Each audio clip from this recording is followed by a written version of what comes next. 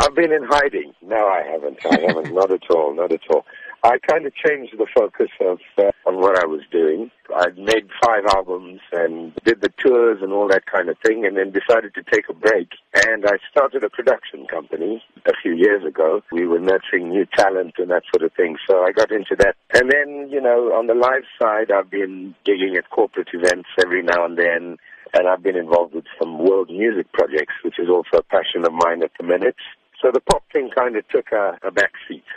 Looking to the future now, are you planning to release any tracks soon? Well, I hope so, and I'll never say never, but I've been scoring some stuff for documentaries and for film and that kind of thing. So it kind of takes the time away from me to make albums, although I am still a songwriter. But you never know, I might just put a collection of songs together and record them sooner than later. So hopefully we can talk to each other about a new project.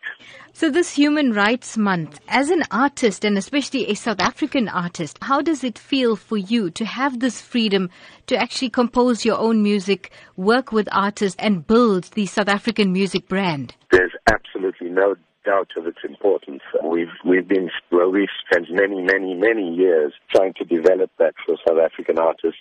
I work on a foundation called Music for the Children, where we encourage South African artists to get involved in sort of social projects. People come together, musicians come together in this country. It's absolutely fantastic. I don't think you get that very much anywhere else in the world. So very important month, very, very important time. But, I believe in every month is Human Rights Month kind of thing.